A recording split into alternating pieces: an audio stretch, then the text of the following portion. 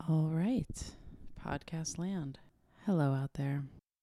So there's a lot I want to discuss here, but the first thing has to be what is happening right now and what are some proactive things we can do. So this is not health advice. This is hearsay slash intuition for things that we can do to help protect ourselves. Now you've heard the CDC and WHO tell us we have to wash our hands. That's a given. Wash our hands, soap and water. That sanitizer is a second best choice, but nothing beats soap and water. 20 seconds, lather. The other thing is coughing, sneezing, whatever into your elbow, even those little clear the voice, everything in the elbow. It is just good practice. The final thing they're recommending is that you do not touch your face under any circumstance. So living with OCD, living specifically with contamination OCD since a child, this has been my norm. This has been my protocol every single day. And the exposure therapy has actually been to reduce that. Maybe I touch something and I don't wash my hands. So that is the then. This is the new temporary normal. That means that these are safe precautions to use. They are no longer labeled as compulsions, so they don't have to be a bad thing for anxiety. Now, those are the standard things that we are asked to do, ways to protect ourselves. That makes perfect sense. There's a couple extra things you can do that I have heard. Again, this is through hearsay. People that are in China, that are enduring this experience, that are recovering, have been doing in addition to those standard guidelines. And they are have outside clothes versus inside clothes. Don't wear your shoes inside.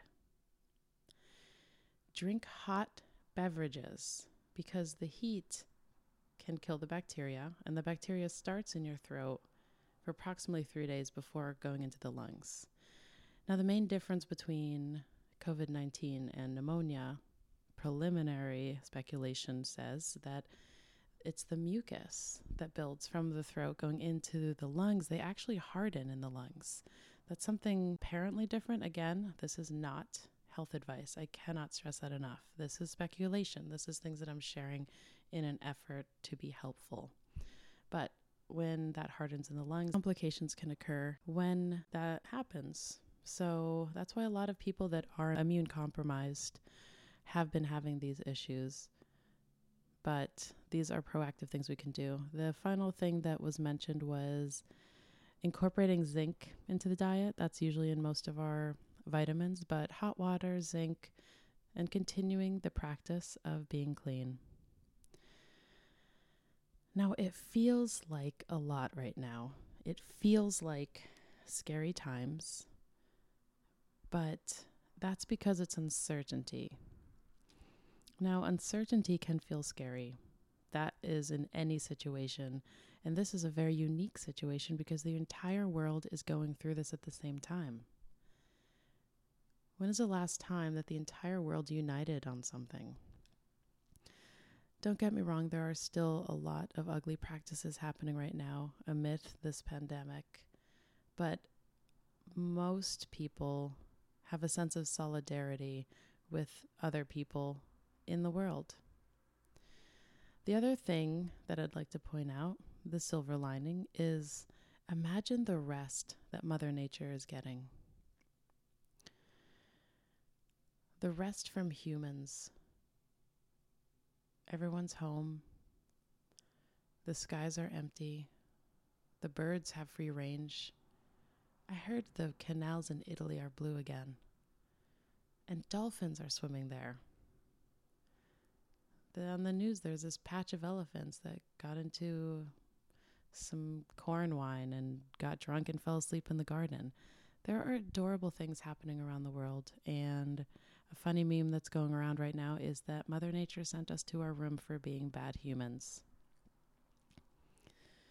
This is a learning curve for everyone. This is something that a lot of experts have already told us about. Now we're seeing it. Now we're feeling the effects of it.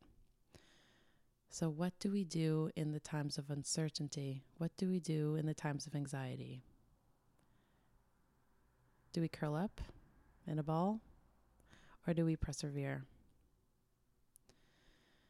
Now, just because things are scary doesn't mean we can't enjoy our lives. For people with anxiety right now, there has to be a balance between the fear and the happiness.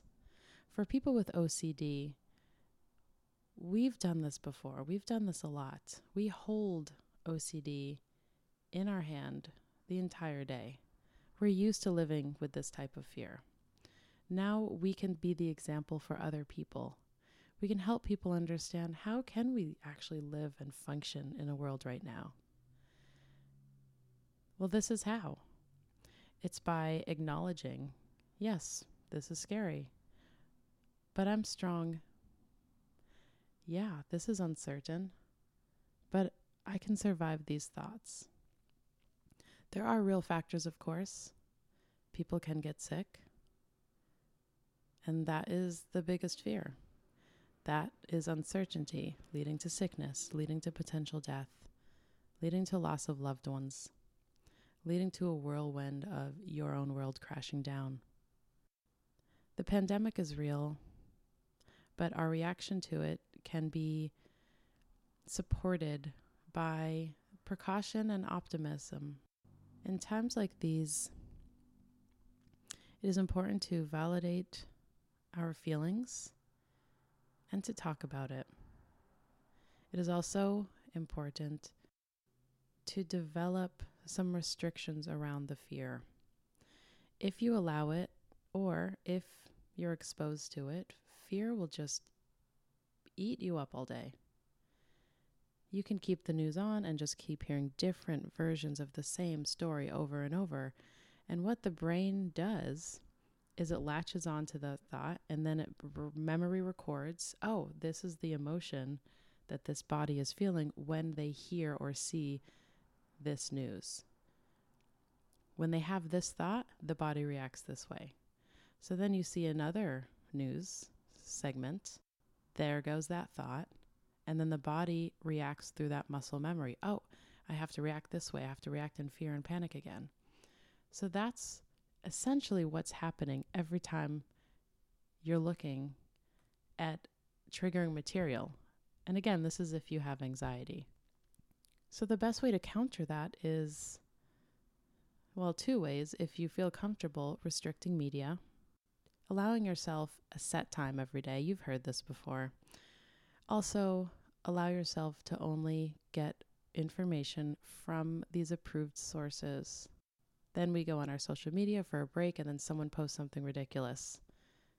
And then we have to follow that. And then we scroll a little bit more and we see something else. And then it's maybe a governor doing a small announcement on something, and we think, what did I miss? What do I have to see? Those times will happen. But again, it's how do you respond to it, not react. How do you respond? Okay, I'm going to allow myself to look at this for 5 minutes, or I'm going to take a screenshot and come back to it tomorrow during my news allotment scheduled time. There's a variety of ways you can go about this. The other thing you can do is accept the feelings. You're watching the news, you're really scared, and you can accept that. And what acceptance looks like is either having a thought or saying out loud, I am scared right now, and that's okay. This is a normal reaction, but I can get through this. It's not willing yourself out of the situation. It's not ignoring it like nothing's happening. You're saying, listen, this is what's happening. This is the new temporary normal. So as you go about your day, your weeks, your months, remember this is a process. Remember that uncertainty is a fact of life, and this is an uncertain time right now. We all are in this together. We all can get support, if not from family and friends, if not from phone calls or chat groups.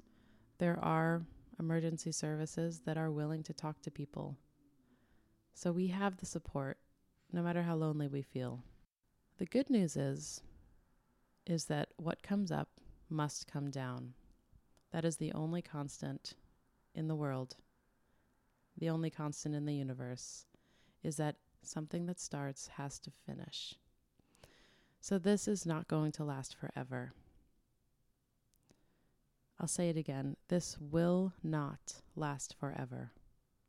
We don't know how long it will last, but we are riding the storm together. We're riding that wave. And at the end of the day, everything has to work out. Thanks for listening. This is the new temporary normal.